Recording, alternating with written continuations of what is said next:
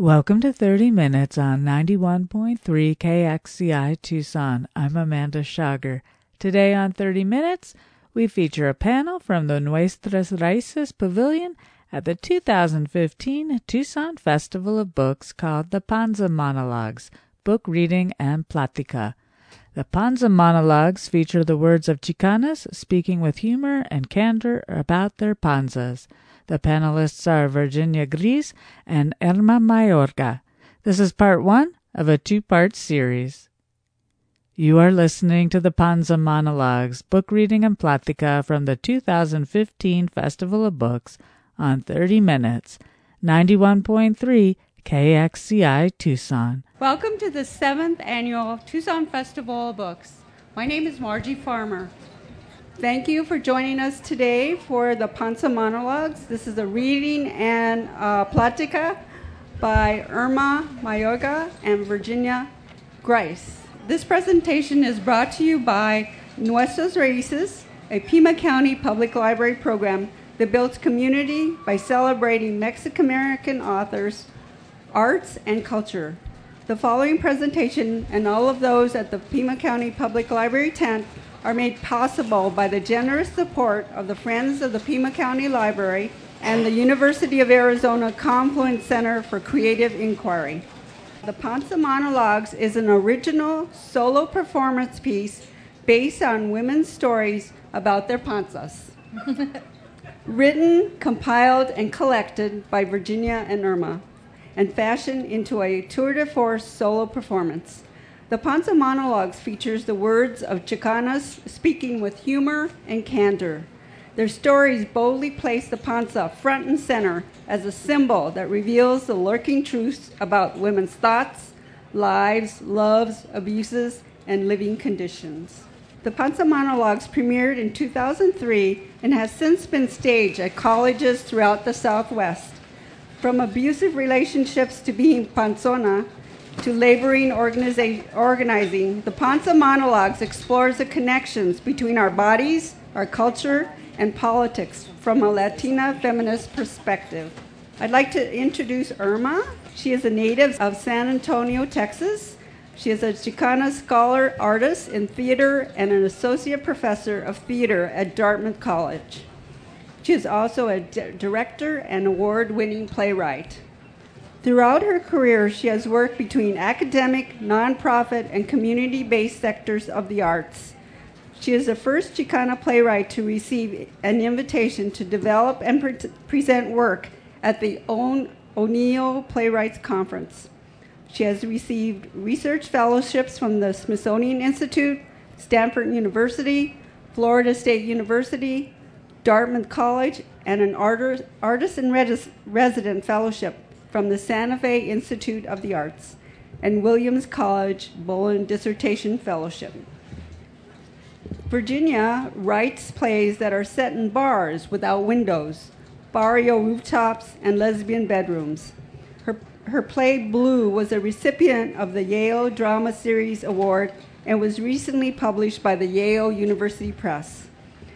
In addition to showing people her panza in college cafeterias, classrooms, and conference halls, she has performed both nationally and internationally. As an activist, she has facilitated organizing efforts among women, immigrant, Chicano, working class, and queer youth. Virginia has taught writing for performance at the university level and as a public school teacher in community centers and the juvenile correction system. Please welcome our guests today. Thank you.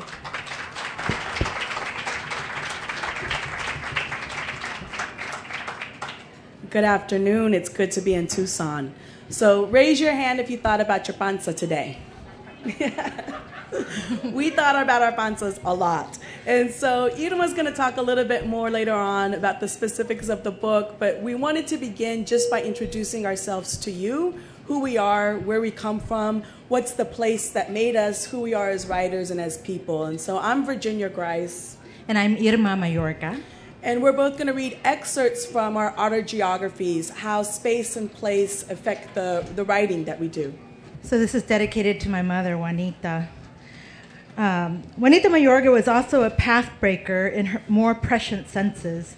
In raising her daughters, she worked against almost all gender constraints she had faced as a Mexican-American girl and woman. Although Rogelio, my father, could be given to displays of machismo, he reluctantly acquiesced to his wife's decisively progressive decisions regarding the rearing of her girls. He had no choice. Juanita's feminist ethos only grew more articulate as the years passed between them.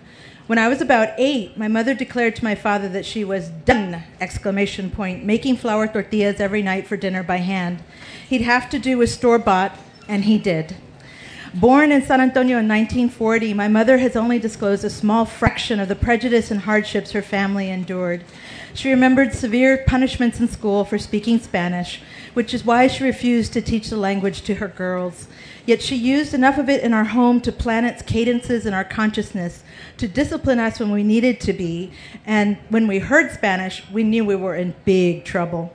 To shower us with terms of affection or to speak privately with my father, usually about money, so we couldn't hear. She remembers her frustrations at the fact that she had to speak only English at school and only Spanish at home, at mastering neither and living between them as best she could. At quiet moments when plied, she can vividly recount the apartheid-like San Antonio of her youth. Her experiences with the special brand of South Texas racism and discrimination only shored up her decision to refrain from using Spanish altogether. My father concurred, and I can still hear him telling me, "English is the money language, mija." In the fleeting glimpses Janie has let slip over the decades, I have come to know that surviving San Antonio from the 1940s to the 1980s as a Tejana was a constant fight for justice, dignity, and survival. Both of my parents have always wanted the future, not the past. I am the digger, the one who kept asking them to reach back. Most of all, Juanita was bound and determined to redress the educational limits she had faced. She was determined to have her daughters go to college. This decisiveness steered many of her decisions, even if she couldn't explain to us exactly what college was, to my sister and me, but she made it sound like the most important, fascinating place on earth. To prepare us, she always empowered us mentally. She never implied that we had shortcomings of any kind simply because we were female. She steered us away from activities that ingrained traditional gender roles in our thinking. My sister and I were not permitted to cook, clean, or serve.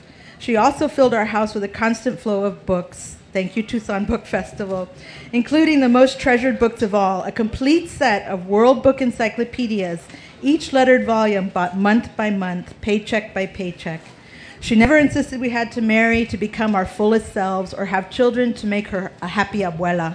If anything, she begged my sister and me to pursue our dreams in every way we could.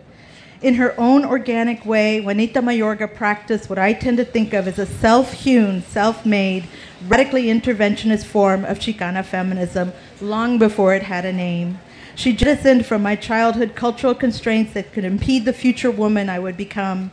She has never identified herself as a feminist and has only recently actually used the term Chicana in a positive vein, only after having me claim it for so many years. Before that, her unease with the term was signified by her saying, "Ay, cochina."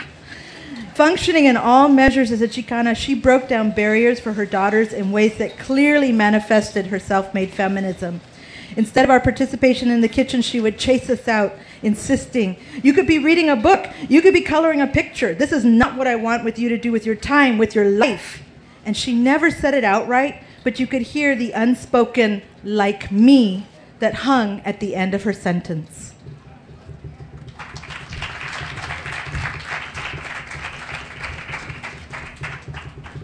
So we're both from San Antonio.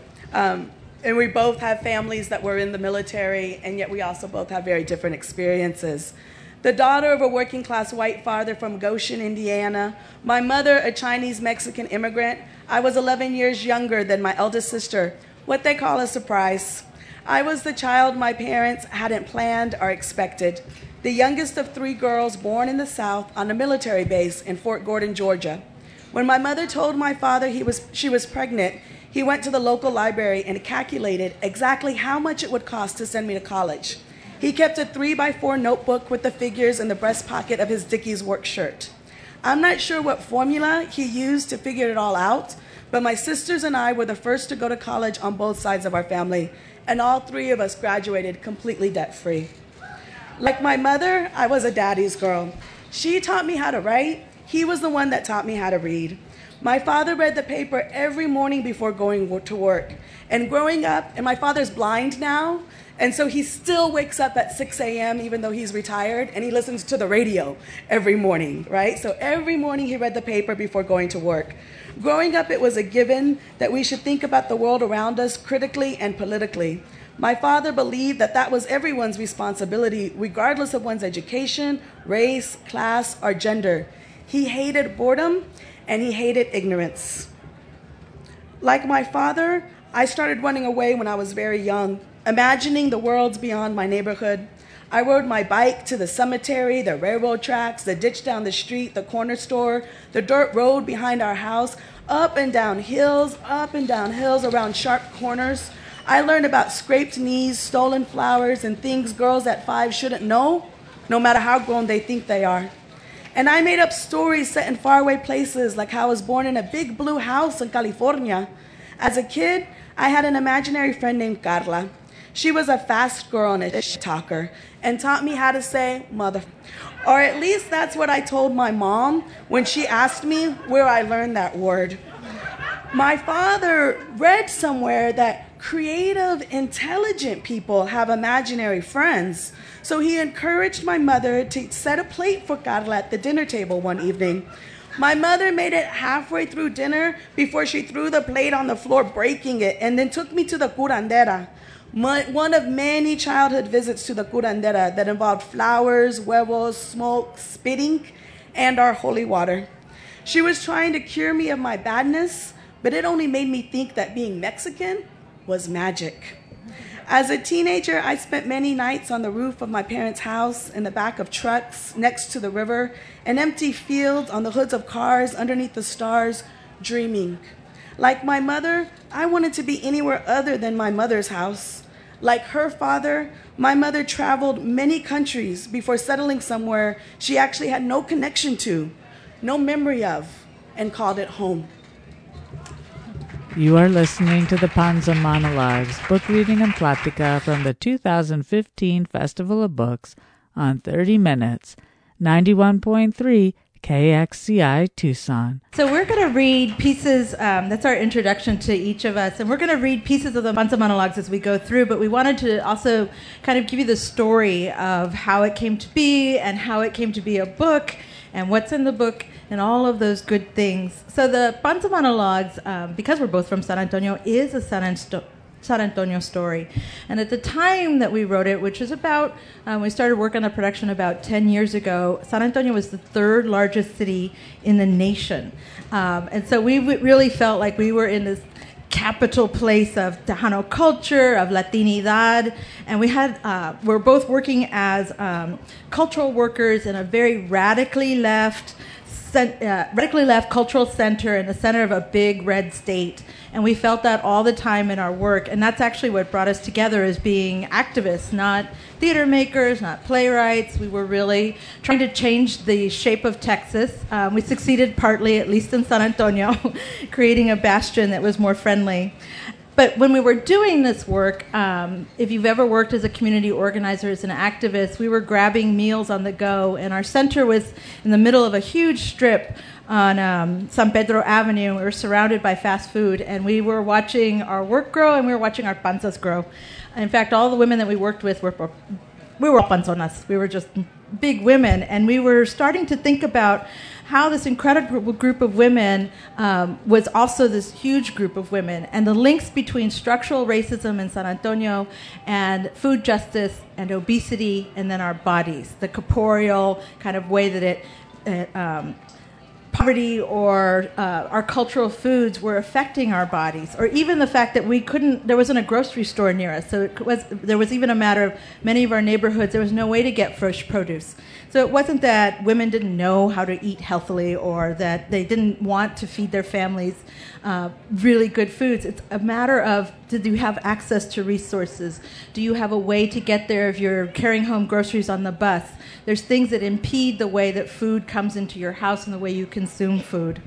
And we started throwing around quips, jokes, chistes, and there was a way I would record them at my desk because they were so smart. The group of women we worked with were so incredibly talented and smart, and we would sit around the table eating Bill Miller's barbecue and reflect on our panzas. And I started writing down these one-liners, and Virginia Grice had some of the smartest, quickest one-liners, and she would often whip out her panza and proudly parade it around, and everybody be like, "Vicky, put away your panza!" And these things started manifesting into a performance piece just by the everyday chisme and chatter and chistes that we threw around between us. And we started saying, we don't need a vagina monologues. Does anybody know Eve Ensler's A Vagina Monologues? It's a play. It usually gets done in February. We need a panza monologues. Because we had things to say about our panzas, not so much about our vaginas, but certainly everybody that we asked had a panza story, how they felt about their panza. They could say what their panza would want to say if the panza could speak. They all had an opinion about, or somebody else's panza, their lover's panza, their mother's panza. Everybody had an opinion, as opposed to the minute we said, well, what do you think about your vagina? Silence. This is when we came across the idea, we really do need a panza monologues. So we asked ourselves, how did the panza come to be? And this is that story, historia. This is us together. It's a rare moment. In the beginning, because every people needs a story that starts that way. In the beginning was the sound like the universe exploding. It came, took form, gave life. In the beginning, when there wasn't just one God, but many gods. Las diosas dijeron, give me panza, large and round. Give me panza to keep me warm. Give me panza, my body's own drum. Music-making sensation. Las diosas dijeron, let there be panza. And so it was. La panza, esta parte tan importante de nuestra vida. Ahí va todo. Los ovarios. La matriz. El vientre. Las diosas prayed. Lit velas. Asked the moon. Watch over our creation. You who controls the waves will control woman, her bloods. Cada factor, cada molanito de su cuerpo. Las diosas imagine un mundo donde la gente no tendrá que sufrir hambres. You will learn your abuelitas remedios, aceite de olivo calientito, un tecito de canela o manzanilla, curarás con tus propias manos. Las diosas dijeron, let there be panza. And so it was. Que vivan las lonjas. Que vivan. And so it was written on the bodies of women. Que vivan las chichis. Que vivan. So it was written on the hearts of panzoncitas. Que viva la panza. Que vivan. And so it was written on the bodies of Chicana heavyweights all across Aztlán. Live your life without shame. Que viva la panza. Que viva la panza. Que viva la panza. And so it was written.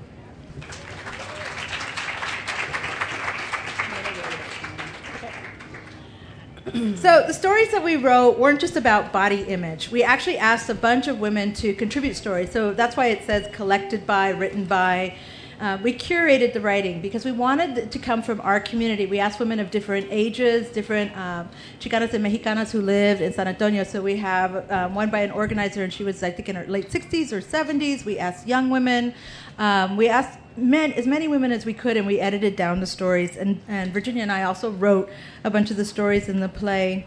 And all of this was to show that it was specific to our community. And what's always surprising to us, while it's a love letter to San Antonio, and while it's very much about the Chicanas who live there, it has traveled all over where women have come and said, but that's my story too. Like, you are also telling my story. And I'm not from San Antonio, and I'm not her in the book, but it's widened out.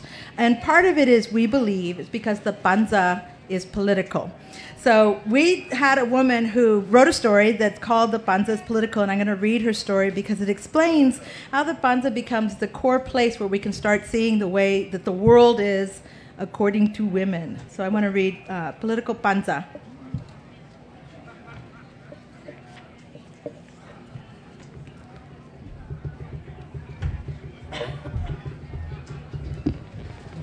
So you have to imagine there's a band playing behind me, a 4-piece band on stage. And this was written by a community activist in San Antonio. And the one thing is, she wanted to write a panza monologue, but she's a flaca. Does everybody know what a flaca is? Flaca is a skinny woman. She's like, I have a panza monologue too. It's not just you panzonas that have words to say. Everybody's got a panza story. And so she asks, well, what about us flacas? It's true, I don't have a panza. Vas a perder tus nalgas with all that exercising. And men want something they can grab. And then what? That's what my panza sisters say to me. Women like me in this panza city need our civil rights. I get harassed all the time by the panza majority, who I thought were my hermanas in the struggle. People just expect me to have a panza. I'm a 50-year-old woman after all. See, it's true, I'm 50. Sometimes I think I have chosen not to have a panza so that I could learn that there is a panza inside my panza. And inside those panzas you can't see, there are little boys who will one day grow up to be men. If we raise them by what we know to be true, they will love the panzas they come from, and they will blow down the panzas that are now destroying our earth for golf courses and for petroleum wars. You see, this is why I'm in solidarity with my panza sisters, because the panza is political. If we asked how the panza was for all the citizens of a given society, we might not have hunger for our children or our elders. If we asked how the panza was for a woman with child, we might have quality prenatal care for all expectant mothers. If we asked, how is the panza? Is it fed? Is it warm? Is it nourished? Was this panza living next to an electrical plant, a lead site, a cancer cluster? Will it get the medicine it needs for a healthy panza? Perhaps if our government instituted panza-positive policies, we might have world peace because we can see our humanity by the well-being of our panzas. So don't be afraid of what we have to do, because we are all the panza. And to claim panza is to be free. Free, and it's mine, and it's yours. And we are all pancitas in one big round panza. And she loves us very much. The panza is political.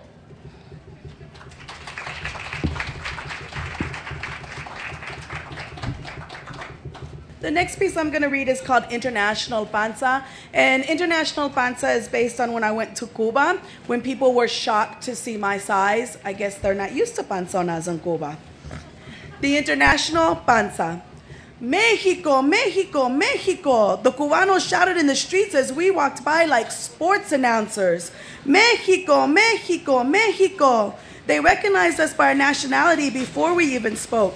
Confused cuando yo metí la palabra. Oiga, tú no eres de Mexico. And I tried to explain to them Chicana, Aztlán, broken treaties, border crossing, the Mexican-American War, La Migra, the Treaty of Guadalupe, San Antonio. You see, my mom's Mexicana, but my father, he was Chinese. And my father, well, he's white. So that makes you what, he asks. And the Mexicanas try to help, explaining that I'm one of them, sort of, and then again I'm not. And the Cubano seems to understand. Oh, like the gusanos, you mean? No, not at all, the Mexicanas explained. She didn't have a choice. You see, Texas was once part of Mexico, but overnight, brothers became enemies, paisanos, outsiders, and invaders, rightful owners of a land that they stole from the Mexicans, who stole the land from the Indians. She's a Tejana. Americana? The Mexicanas try again, this time breaking it down into its syllables. Chicana. And I decide not to tell them that I really was born in Georgia because my father was in the military. But we did move to Texas when I was 3, and I've never lived anywhere else. San Antonio is my home. I decide not to tell them that my mother's family is not Chichimeca. The border didn't cross her. She crossed it, and not even during the revolution of 1910, but in the 1960s. She married a gringo so that she could go to the US of A's. My father was from a farming town, Goshen, Indiana, and my real name is Virginia May, not Victoria, Vicky, Kike, or Virginia even. My ways are a little less Wasquache and a whole lot more trailer trash. My great-grandmother's last name was Cortez, for God's sakes. I decide not to tell them that the blood of the conqueror takes up more space than anything else inside my body. But no, I am not an Americana. The US of A did not want me, güera, alta y gorda, any more than it wanted my mother, prieta, baja y gorda. I don't explain to the Cubano or the Mexicanas why my Spanish is broken, that the reason I speak Bocha has as much to do with assimilation as it does with oppression, that Spanish is also the language of the colonizers. This they already know. And just when I decide not to tell them all of that, the Cubano looks at me and says, Mexico is in your face. Tu gente si eres mexicana lo ves en tu cara. And I ask, how did you know? Even before we spoke, how did you know to call them by their country of birth, me by my country of memory, us by the tierra of nuestros antepasados? How did you know that we were Mexico? Es que la cara de Mexico está más gorda, más redonda. The face of Mexico is just fatter and more round, and I want to protest. But first I take a second look at my compañeras, and it's true. They're not gordas like me, but all our faces are round, even when our panzas aren't. Our faces are round like the luna, who doesn't show her face in Cuba during the winter months. Our faces round like the tortilla, pan the Cubanos do not eat. All of us, big, fat, Olmeca heads. Not like the faces of other Latinos, definitely not like the face of a Cubano shaped long like azúcar de caña. Somos nosotras las hijas de Coyeshauqui, full moon faces. Y yo con una panza to match. Big, round, beautiful, full moon panza to match my Olmeca head. Me dice el Cubano, have you noticed that my people aren't fat? How many fat Cubanos have you seen since you've arrived to the island? And I want to ask, you mean except for Fidel, right? I do believe in the revolution, but the revolution was better to some than others, and Castro did put on a few pounds after the overthrow of Batista. There was no denying that man's panza was well fed. Anyway, except for Fidel, it's true. I had seen very few Cubanos with panza. Driving from the airport to Havana, I saw a woman get off the Wawa, a woman as big as me, dressed in hot pink spandex leotards and a t-shirt, gathered and tied in the back. Her panza completely exposed the entire time, just like that. And they were hot pink. I don't know what it was. Maybe she was just hot. But the woman walked panza first, belly out, with absolutely no shame. It looked like she had more important things to worry about. Places to go, people to see. She probably had to wait 2 hours for that damn bus. Probably had to stand jammed right up against someone else riding the cameo. So when they let her loose out into the street, she was walking head up, back straight, panza out. She made me turn around in my seat just to look at her, pink leotard lady in all her confidence. You see, I talk a lot of panza power trash. Hell, I talk a lot of trash in general, call attention to myself. Look at me, flash you a little panza. The truth is, I want you to look at it. I want you to know that I know it's there. I want you to tell me to put it away so that I could say, hell no, I'm proud of my panza. But this woman, she didn't need to say a word because she was living it, walking the talk with all her pink leotard glory and all her confidence. And you know what? She looked good too. So before I can tell the Cubano about my panza positive image, he begins to explain to me why Cubanos aren't big people. Obesity, he explains, is an illness of capitalism. You, looking straight at me, come mucho, you eat too much, demasiado. We only eat what we need, beans, rice, yuca, pollo frito. We don't eat more than we need. You eat everything. You probably even eat when you're not even hungry. We only eat enough to keep us fed. That's it. Es todo. That's all you need, really. Un potico. You Americans are capitalists, so you want to take more than what you need. So if obesity is a disease of capitalism, why is it that San Antonio is one of the largest cities in the nation, and at the same time, one of the poorest? You've been listening to part 1 of a panel discussion from the Nuestras Raices Pavillion at the 2015 Tucson Festival of Books called the Panza Monologues, Book Reading and Plática. The Panza monologues feature the words of Chicanas speaking with humor and candor about their panzas. The panelists are Virginia Gris and Irma Mayorga. Thank you for listening to 30 Minutes on 91.3 KXCI Tucson. I'm Amanda Schager.